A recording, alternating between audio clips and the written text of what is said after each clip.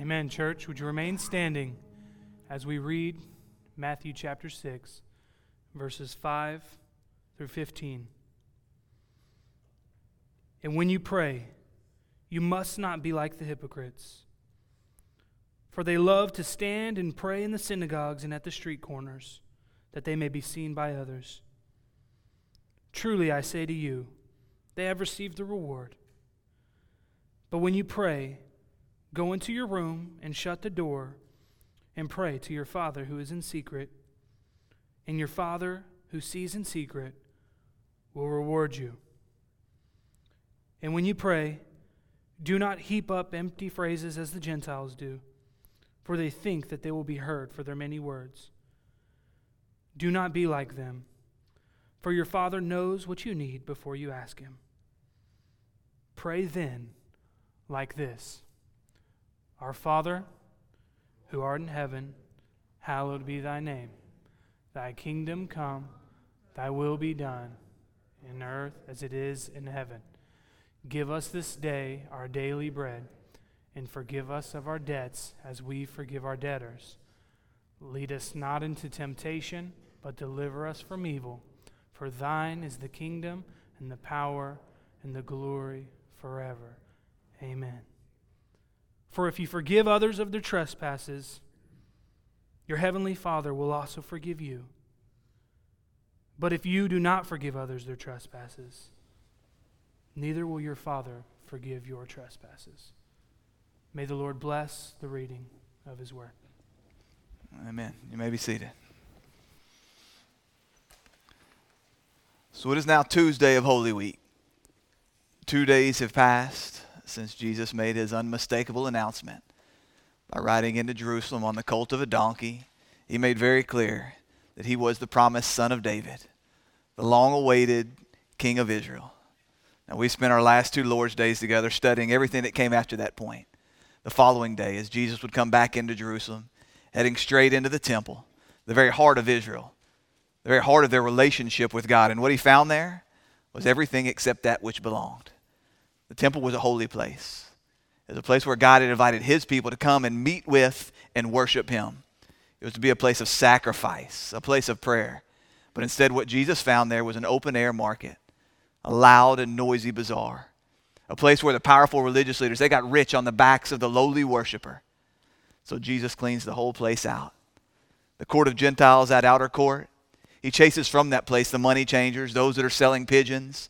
He stops all traffic, all those that would seek to trample this court of Gentiles as they walked through the complex carrying their goods. He shut the whole thing down. And He cries out to them, "Is it not written, my Father's house shall be a house of prayer for all the nations, but you have made it into a den of robbers." As we talked last week, this was much more than just a cleansing. This was a sign of things to come. This was not a reformation. This was not a restoration. Jesus was making clear to Israel that her heartless, her faithless, her fruitless religion was detestable to God. God does not delight in their sacrifices. He is not pleased with their burnt offerings when they're not accompanied by a heart of faith and love and obedience.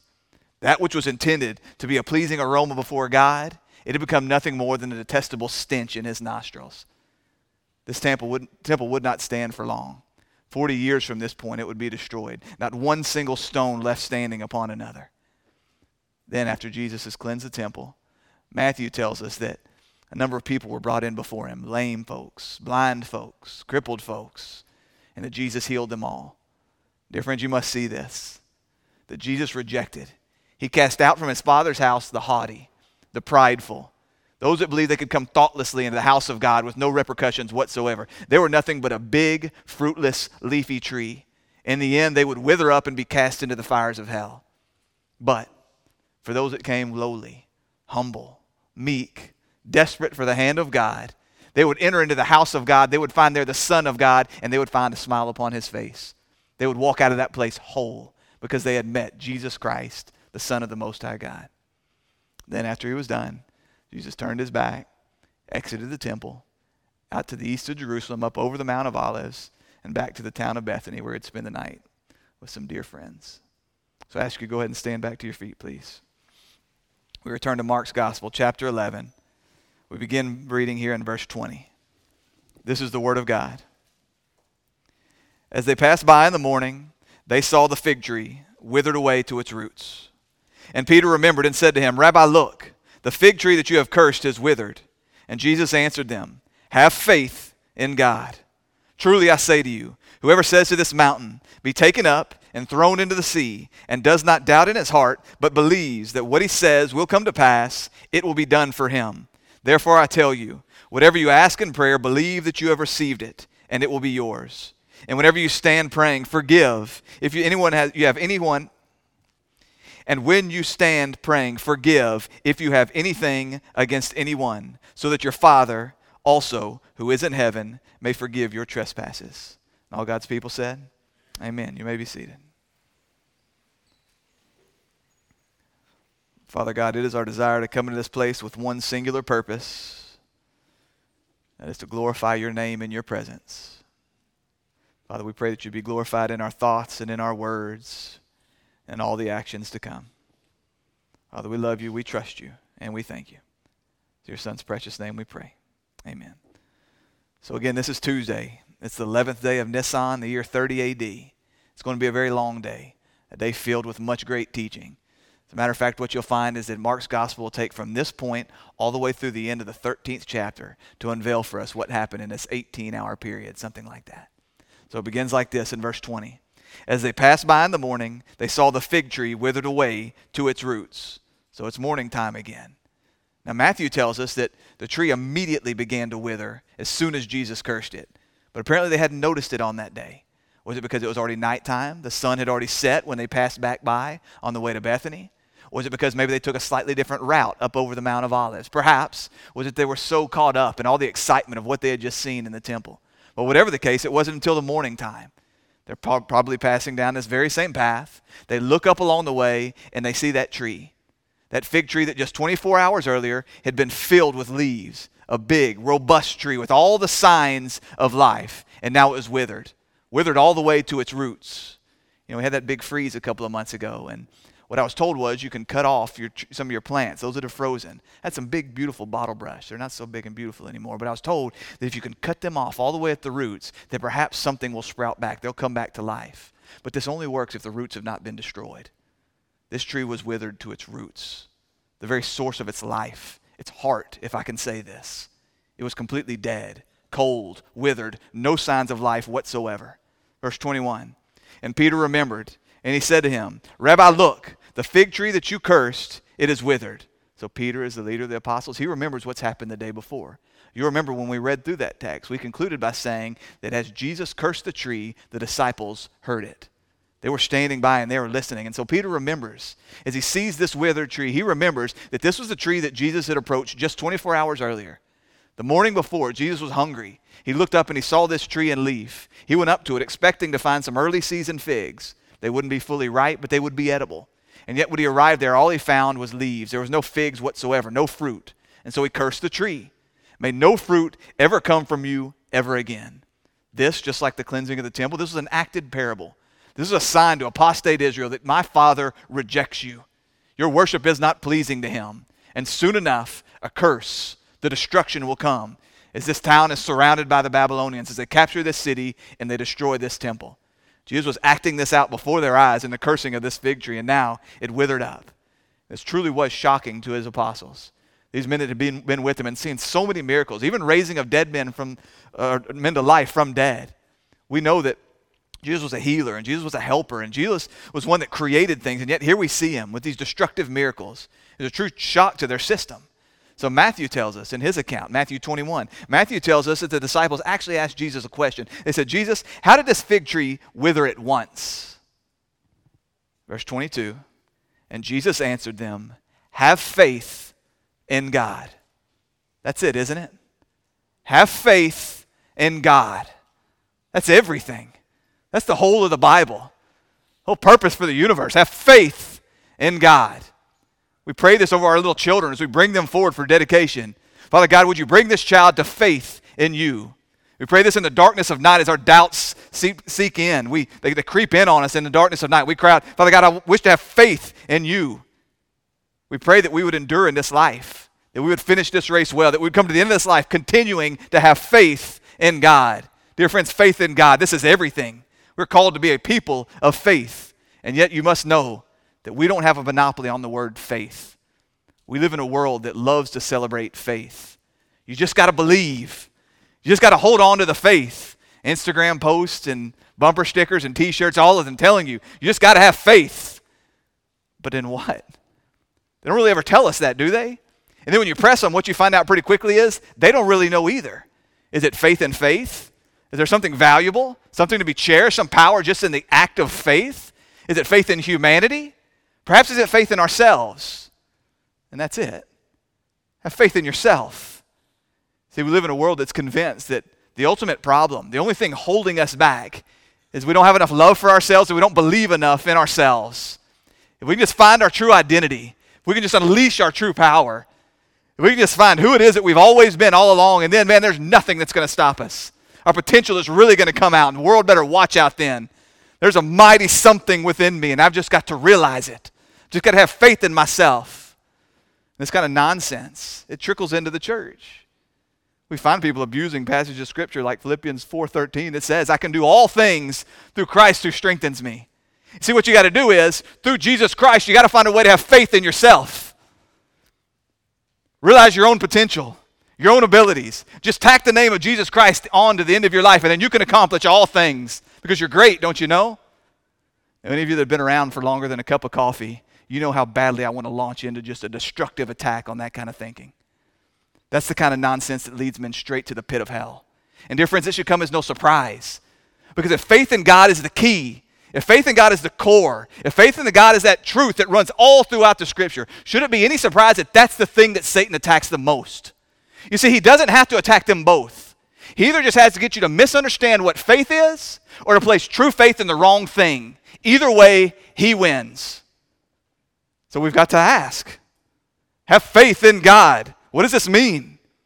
Go out on the street and you ask people, do you have faith in God? And most of them, even in this day, most of them are going to say yes. Now what they mean by that, even many of those that claim the name of Jesus Christ, what they mean by that is, I have faith that there is something out there called God. They identify it by some number of names, the dragon in the sky, Buddha, Allah, perhaps God, or maybe even Yahweh. But they identify that there is something out there called God, some being that's greater and bigger and beyond, probably the God that has created everything. They have some belief that God exists. And dear friends, this is a good place to start. You must believe that God exists. This is what the author of Hebrews says. Hebrews 11:6 says, without faith, it is impossible to please him. For whoever would draw near to God must believe that he exists. You've got to start there and believing that there is a God. But I would argue with you that many people that sit in church pews just like these this morning, they don't go much beyond that. They have a belief that there is a God. They're not an atheist, and so they show up in church on a Sunday morning. And of course, at this point, most preachers, they point them to James 2:19 that says that even the demons believe and yet they shudder. But Christian, I would tell you that I believe there are many Christians, many who call themselves Christians, that they don't even believe like the demons believe. The demons know God. They hate him. They do not worship or seek to please him. But they have a very orthodox view of who God is. And yet there are many well-dressed, churchy people sitting in places just like this, calling themselves by the name of Christ, and they have no clue who God is because they never took their time to study the Bible. They never took any time to study who God has actually revealed himself to be in his holy scriptures. And we say things like, I like to go out into the woods. That's where I experience God the most. That's where I see him. I see him in his creation. And dear friends, this is true and this is good. Paul talks about this in Romans 1, that God has in fact revealed himself in his creation, in the stars, in the elephants, in the mountains. He's revealed himself in our heart, in our very conscience that shows us right from wrong. Dear friends, this is just enough to leave you damned and without an excuse. This is just enough to leave you guilty before the God of the universe. You've got to understand this, that if your thoughts about who God is, if your affections towards this God, if they're not informed by the scriptures in which God reveals himself, you are walking on very, very thin ice. Listen to the words of Proverbs 19:2. This would be a good verse for you to memorize. It says that desire without knowledge is not good. Some of your translations may have the word zeal. Zeal, passion, desire, without knowledge, it is not good. If your zeal for God is not driven by a knowledge of who this God is, as revealed in his word, it's not a good thing. It's not a thing to be celebrated. It's not a thing that's going to lead to blessing and to life. Your zeal must be driven by knowledge. And that knowledge is found in the Word of God. It's only there that you're going to find the God that is God. The only God that can save you. The only God that is worthy of your faith. The God that long ago and many times and in many ways revealed himself through his prophets, but in these last days has revealed himself in his Son. It's only by the working of the Holy Spirit, working in conjecture and combination with his Word, that you can come to see him. You could see the God of the universe in his Word, and that there you can see the Word, his Son, Jesus Christ, the image of the invisible God. There is no God that is not the Father of Jesus Christ. I and the Father am one. Believe in God, believe also in me. There is no God that is not the God that has sent forth his Son, Jesus Christ, as the Savior of the world. There is no God that has not sent forth his Spirit to call men to life. There is no God who is not the one God in three persons, Father, Son, and Holy Spirit. All throughout his letters, you'll hear the Apostle Paul say, "Blessed be the God and Father of our Lord Jesus Christ." We identify God because we have seen his Son. We have seen his Son in the Holy Scriptures by the working of his Spirit coming within us and calling us to life. We don't see him physically in this room, and yet with eyes of faith, with ears of faith, with a heart that believes, with these spiritual gifts that God has given us in this new birth, we're able to see his Son, and we're able to rightly know and have faith in God. There's only one God that is worthy of our faith. Have faith in God. Pistis is the word. And again, this is much more than just head knowledge. This is much more than just a belief that God exists. You must believe that God exists. And you must believe the right things about this God who exists. And yet this isn't just some assent to some certain set of facts about who God is, or even who his Son is. That's the traditional Southern Baptist evangelistic episode, isn't it? I stand up in this place and I tell you some facts about Jesus, some facts about God. And then I invite you to come down to the front. And you come down here and I hold your hands and I say, do you believe the things that I've said to be true? Do you believe the words that I've said about God to be true? And if you will nod your head and say yes, then I declare you saved for all times. But dear friends, it's more than this. It's much more than just nodding your head. It's much more than just intellectually believing some things that the Bible says about God. It goes beyond this. The faith that Jesus has called us to. Now, of course it begins in the head. It must begin in the head. Paul talks about this in Romans 10. How will they call on him in whom they have not believed? How will they believe in one they have not been told about? How will they be told if somebody doesn't preach? How will they preach if they are not sent? Faith comes by hearing, and hearing from the word of Christ. It must begin in our hearts, but it must take root in our heads, but it must take root in our hearts. It must consume the whole of man. In that very same chapter of Romans, he says you must believe in your heart. This is a deep conviction, more than just head knowledge, more than just an intellectual understanding, more than just the ability to recite some facts. This is a thing which enraptures your heart and draws it towards God. It takes hold of you in a way that nothing else ever has. Many times we don't know that it's happening. We think about Jesus and he uses the picture of a man sowing seeds. We don't know what's happening to those seeds after they go down deep into the soil. We don't know it until something happens. C.S. Lewis tells a story about how he got into a car one day and he didn't believe in God. As far as he was concerned, God did not exist. He gets in the car and he's riding along the way and he's not having a religious conversation. He's not having spiritual thoughts. He's not talking about God whatsoever. He gets in the car. He does not believe in God. He gets to his place. He gets out of the car and God is real. Somehow he knows. He didn't set out to find God. He didn't set out to wrestle with God. He didn't set out to find faith. He got in the car, there was no God. He gets out of the car, God is everything and he is everywhere. Dear friends, this is the way of faith. It's not always in an instance like this. For many of us, it feels like wrestling over years. And yet somewhere along the way, we come to realize, I have faith in God. And as you look backwards, you realize, and it didn't come from me. I didn't seek out to find God. God wasn't playing hide and seek with me. He came to me. He revealed himself to me. He gave me the eyes that I could see him. This is the way of faith. This is the way that it happens. You look up and it's more than just some things that you believe. There's so many of us that for all of our lives, all of us little church kids, was there ever a day that you didn't believe that God was real? Of course you didn't. Was there ever a day that you didn't know that Jesus was his son and died on the cross? You knew this. From your mother's womb, you were being told these things. You always knew them up here, but you had no idea how they would affect your day-to-day life.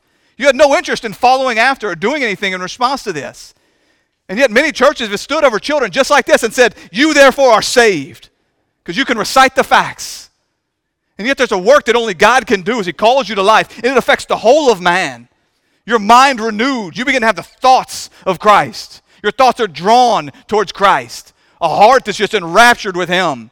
No longer drawn to selfishness and the filth of this world, but your affections drawn towards God. And then yes, your will, even your desires, they change. You begin to want the things that glorify God. You begin to want the things that make you look like Christ. You begin to want the things that draw other people into him. Every bit of who you are, your entire soul. This is what faith in God looks like. This is much more than head games. This is much more than learning some knowledge. Yes, it starts there, but it consumes every bit of who you are. And will never let loose. Dear friends, there are going to be times when you lack assurance. There are going to be times when you struggle with sin. There are going to be times when you love sin in your darkest hours. But dear friends, there will never be a time when you do not know that God is there. There will never be a time when you doubt that his son, Jesus Christ, is the only way to him. This is the root of faith that takes hold of your heart and will not let go. This is that faith which endures to the end. This is the faith that he's calling us to. But even further than this, it begins in your head and it takes hold of your heart, and the whole of you is drawn towards God. And then there's activity that comes as a result of that. There's fruit. There's evidence. There's signs. You can't help but move towards this thing that you now delight in, this thing that you have now placed your faith in. That's the question.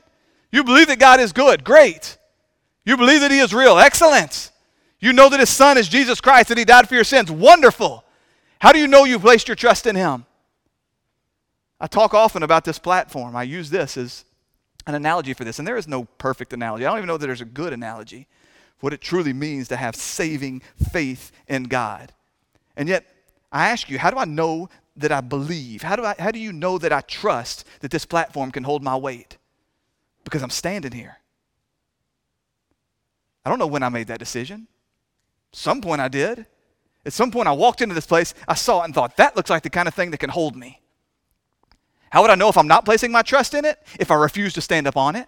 It doesn't matter what I say when I'm standing back there in that pew. I believe that thing can hold me. I believe that's the strongest platform in all the world. And then I won't get on it?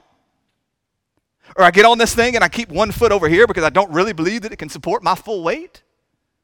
Dear friends, this is what so many people do. They profess all the love, all the delight, all the faith in God, and they never place their weight. They never place their trust in him. Or they stand back there and they say, well, but what kind of wood is it made out of? Who made it? What gauge are the nails? Let me see 10 other people stand on it. Who's the fattest dude that ever stood on that thing? They demand all the answers before they move. Dear friends, and this is where my analogy falls apart. Because I can stand right there and I can see this thing. I can see this platform. And yet for so many, we're looking to the God who is invisible, the God who is spirit, and we're trusting in promises that we have not yet seen. That's what Hebrews 11 is all about. Believing in the things not seen, many promises that you won't realize in this lifetime. Abraham, Moses, Noah, all believing in the promises of God. Think about it. You're a bunch of people that woke up on a Sunday morning, you come and sit in this place with the assurance that when you die and you face the judge of the universe, he isn't going to cast you straight in the pits of hell. Based on what? Based on the promise of his word. You're trusting your eternity. You're trusting that the fires of hell will not consume you based on the promises of an invisible God. Dear friends, this is faith in God. It begins in your head, takes hold of your heart, and next thing you know, you're completely consumed. So this is what he's saying to these men. Have faith in God. Because he didn't find that in Israel. He found a bunch of religious exercise. If he'd have grabbed these men there at the Passover in Jerusalem, there would not have been a one of them. They would have sooner died than denounced their faith in God. Hear, O Israel, the Lord our God is one. That was their chant. That was their plea. That was their cry. And yet they showed by their worship. They showed by their sacrifice. They showed by their prayers. They showed by the way they treated others. They showed by the rejection of Jesus Christ, his son, that they did not have faith in God.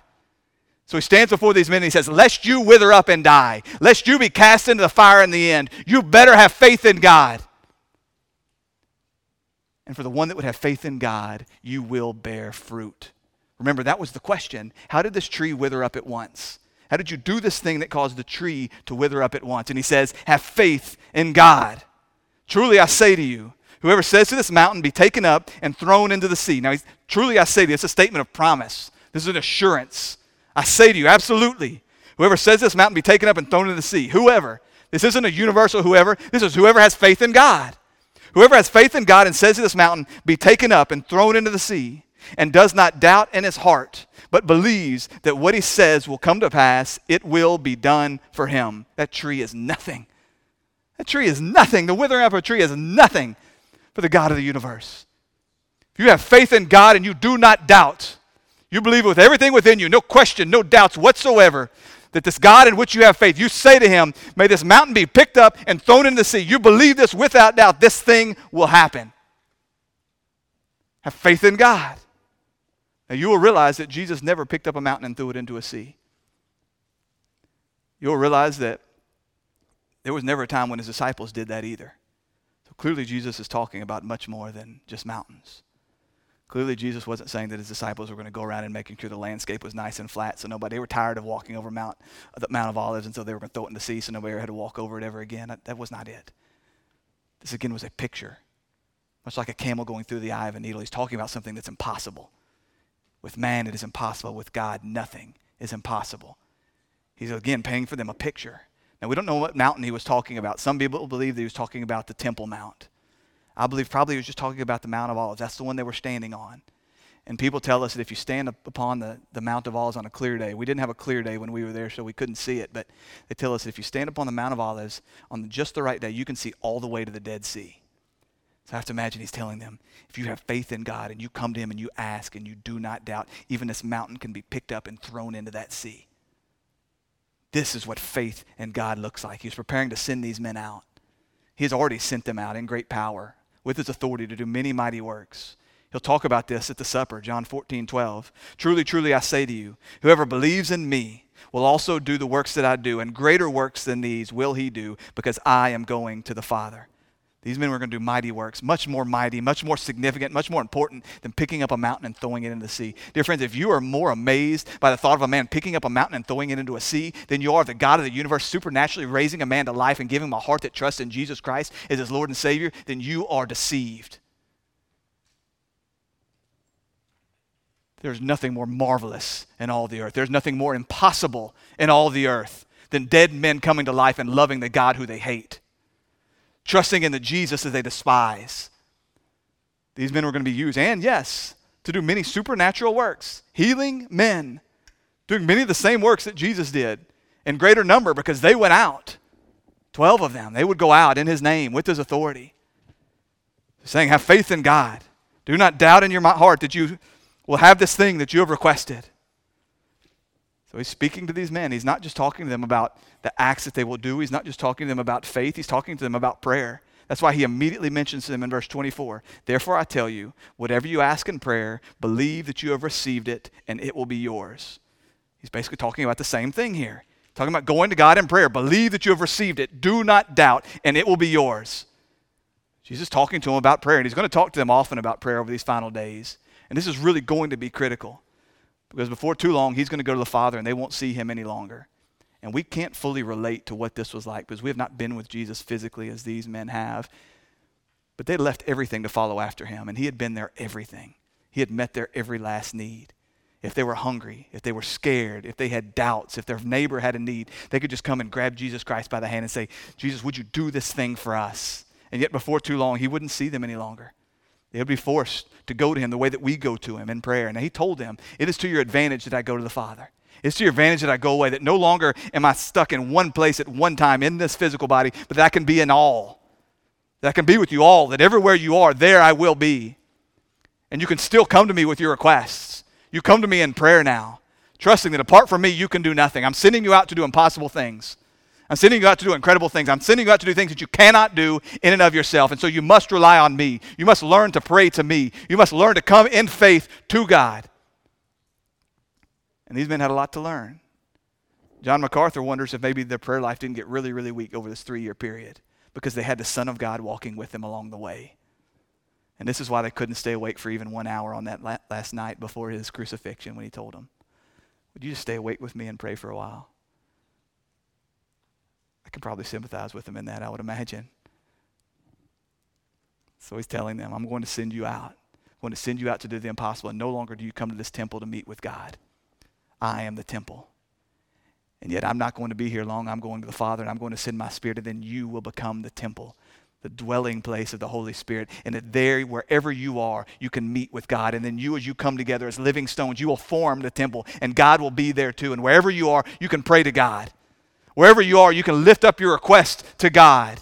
In my name, you make these requests without doubt, and they will be done for you.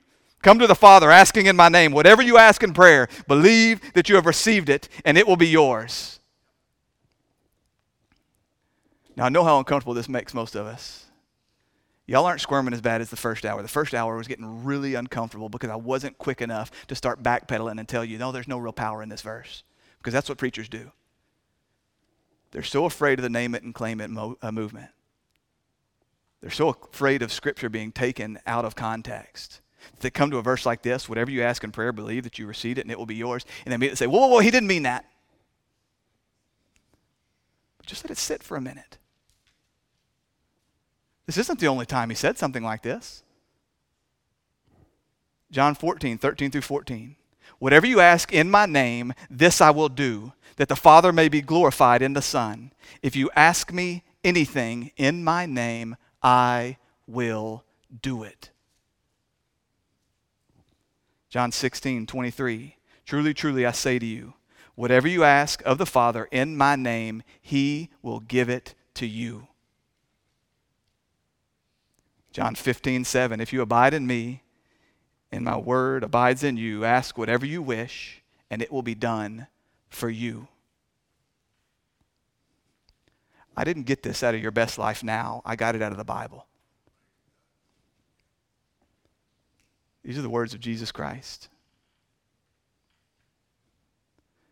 And before I start trying to tell you what I believe Jesus has said here, and certainly before I start trying to tell you what I believe he wasn't saying here, sit under the weight of this for a moment. That the God of the universe says that if you come to him, he will act. That he not only allows you to enter into his presence and make requests of him, but that he hears and that he responds. Be amazed, dear friends. We spend a whole lot of time in this church talking about the sovereignty of God with good reason. But dear friends, you must understand that the God of the universe who has predestined every single thing that will take place, there is not a molecule, not a subatomic atom in the entire universe that does not move in accordance with God's will and according with his plan, with his providential purpose for all creation. He is moving all things. Not one little dust mite gets out of line with regards to God's will and his sovereignty over all creation. And yet at the same time, as he has ordained every single thing that will happen, he has ordained that they will happen through the prayers of his saints. Do you understand what this means? That God responds to the prayers of broken and sinful and frail and stupid men and women that come to him in the right way. That he ordained every last thing that will happen, he has ordained that it's going to happen through the prayers of his people. The means and the ends, both in the hands of God. Do you understand this? Do you understand what a fool you would be to not go to this God in prayer? Listen to the words, James 4:2. You have not because you ask not. Now I understand how this verse has been abused. I understand how men twist this for selfish gain. But you got to understand what he's saying. He's saying there's things that won't happen in the universe if you don't pray for them. Do you understand this? There are things that do happen in the universe that would not have happened if you wouldn't have prayed for it. And yet never at one single moment is God beholden or trapped or desperate for anything that we do. He is in control and sovereign over everything. At the same time, he said, I'm going to bring these things to pass while you pray. I can't explain it, Catherine. I got nothing. There is no explanation, by the way, this side of heaven, other than to have faith in God. Because he said them both. He said them both. Dear friends, your prayers matter more than you could ever know. Your prayers matter more than you could ever know. So many people are afraid of the sovereignty of God because they believe it's going to drive men not to share the gospel and not to pray. Dear friends, it's the opposite.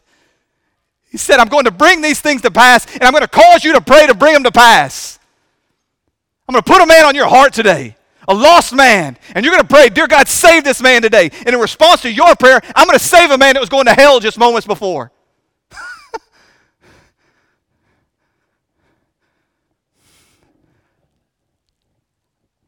I hope you're sitting there because you're wrecked and not because I've lost you.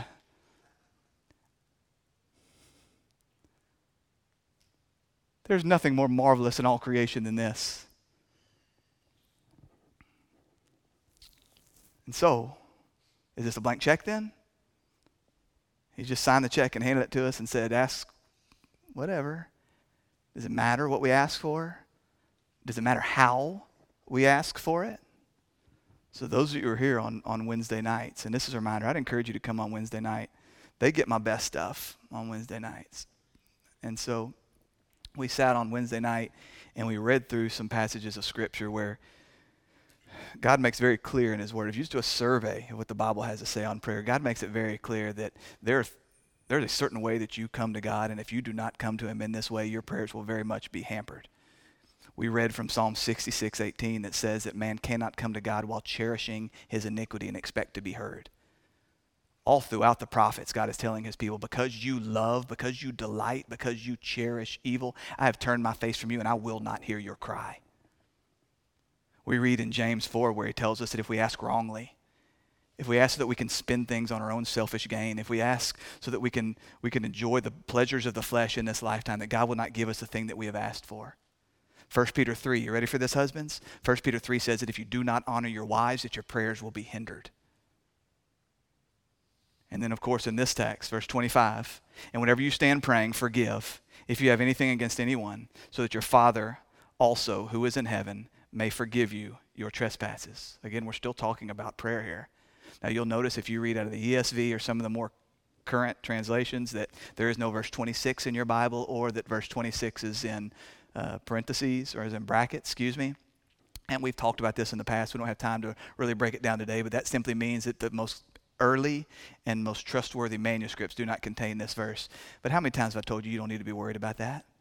Because what you're going to find is that what some scribe had written in as verse 26 in Mark 11 actually came from the words of Jesus back in Matthew. They're still the words of Christ. And the words that they wrote were from Matthew 6:15. If you do not forgive others their trespasses, neither will your Father forgive your trespasses. He's talking about the same thing here. If you do not forgive others, my Father who is in heaven will not forgive you. He will not hear your prayers. Now, of course, He's not talking about judicial forgiveness here. He's not talking about forgiveness until salvation. That's already been settled. At the cross of Jesus Christ, He paid for the full sins of those that are His.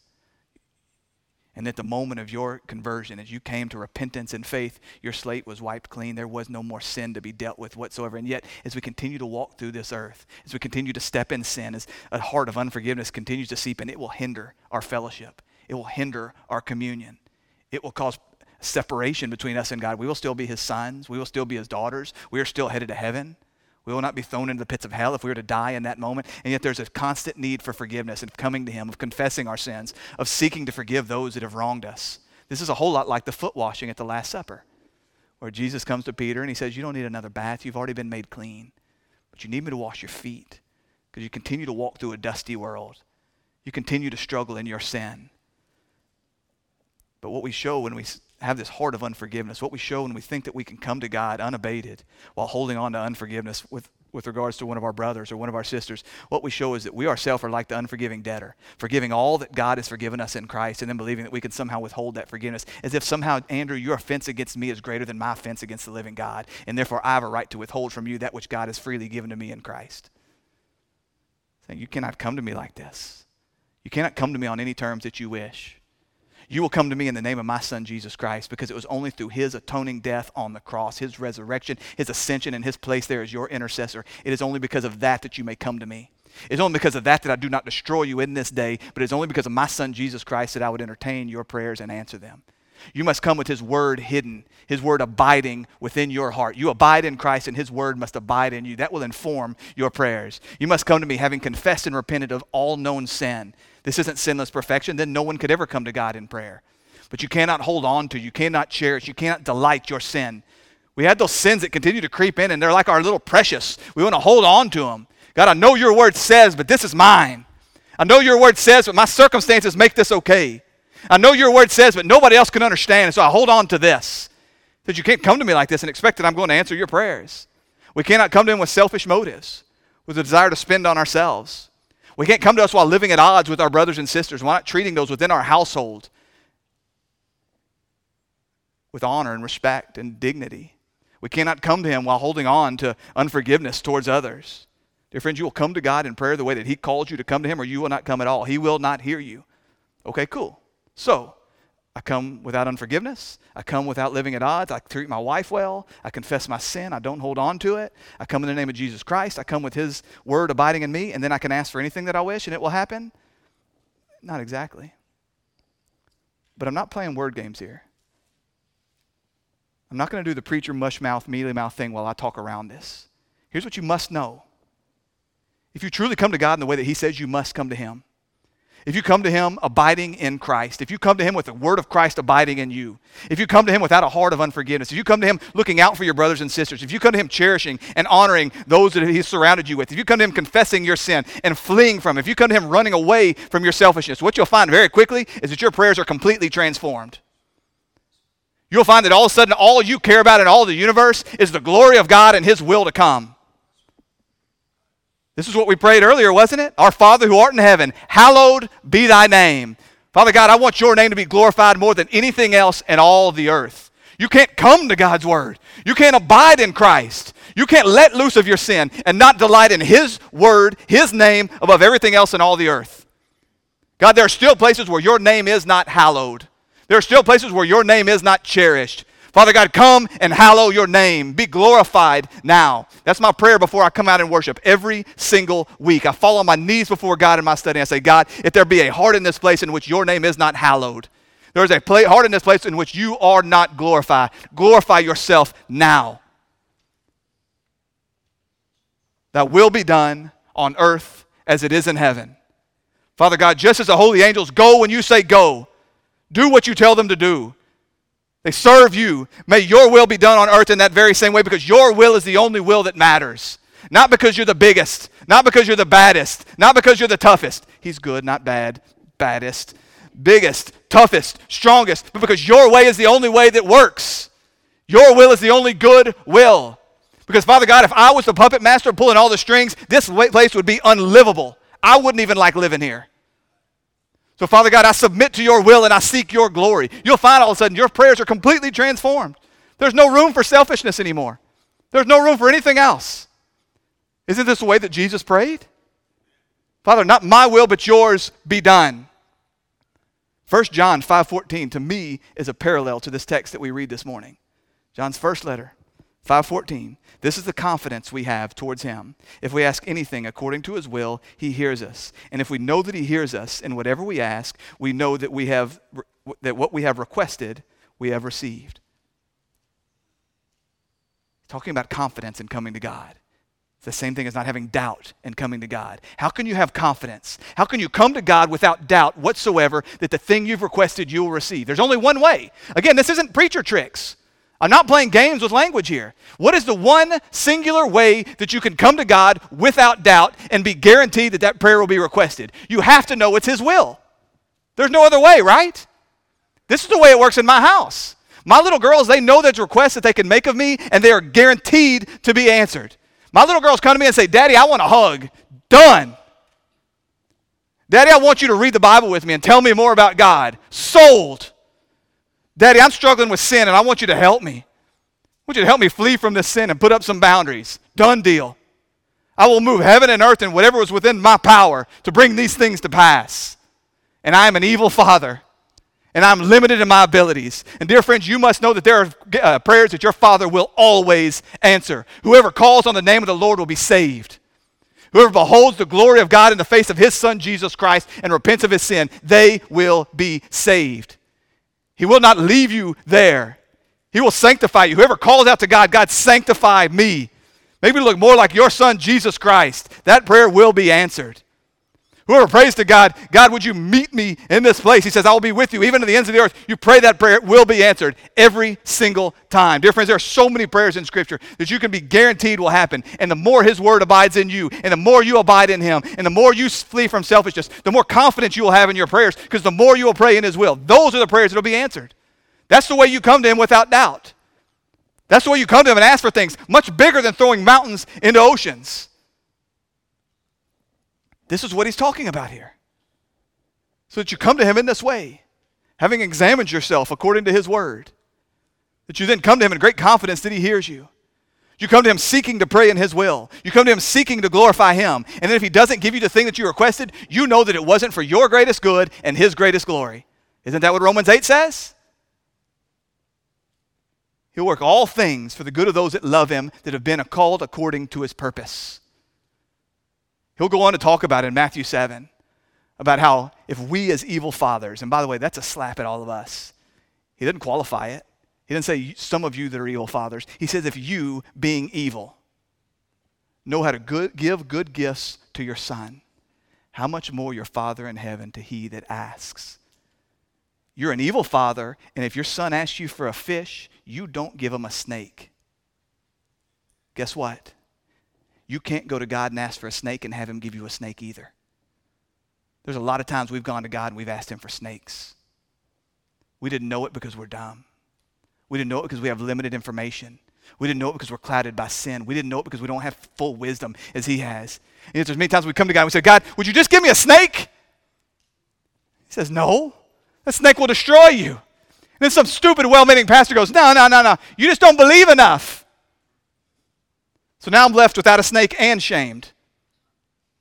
Well, God, I really believe that you'll give me this snake. I'm still not giving it to you. It's going to destroy you. How many times have I gone to God and I've asked for something? Maybe it wasn't as evil as a snake. Maybe it wasn't as outwardly destructive as a snake, but it was not his good for my life. Dear friends, he says, I will not give you that. I will give you what is best for you. So when you don't have something, I assume, God, it must not be your best for me. It must not be to your ultimate glory. It must not be the thing that you want me to have so that I can carry out your will. Another prayer that's guaranteed to be answered. God will give you absolutely everything you need to carry out your purpose in this life. Your purpose is his creation, is his representative, his royal ambassador. He will give you absolutely everything that you need to walk through this life to the very last breath to carry out the purpose for which he has called you. It's guaranteed straight from God's word. Dear friends, as we prepare to come to this table, you didn't know that he said he will meet you here. If you come with a heart of faith, if you have faith in God, faith through his son, Christ Jesus, and his atoning work, you come to this table in a way like that, having confessed your sin, having let go of any selfishness, of any unforgiveness. You come to this place, he has promised he will meet you here, that he will strengthen your faith, that you'll be nourished as you eat his flesh and as you drink his blood. That you'll be nourished and you'll be strengthened for the life to come as you go and you live out his purpose for your life in this dark world. His promise that he will meet you here. That's a prayer you can pray. His promise that he will not turn you away because you are not good enough. You are not smart enough. And gosh darn it, people don't like you. He said, in Christ Jesus, I will meet you here because of what he has done. Because if you're standing before me now as those that have been found in him. Dear friends, if that doesn't get you excited to come to this table, I don't know what will. Father God, we praise you and we thank you. We thank you for the promises of your word. We thank you for the promise that we can come to you and call you Father because of your Son, Jesus Christ. We thank you that we can know that you are a good Father who gives us only good things because of your word. We thank you, Father, that you do not give us the evil things, the stupid things, the empty things that we ask you for. We thank you above all for the salvation that is found in Jesus Christ our Lord.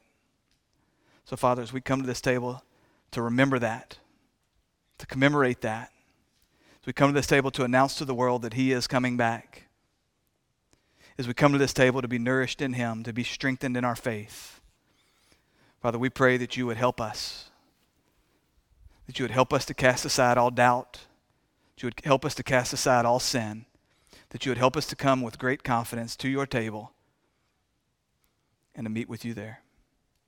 Father, we love you. We trust you and we thank you. It's in Jesus' name we pray. Amen.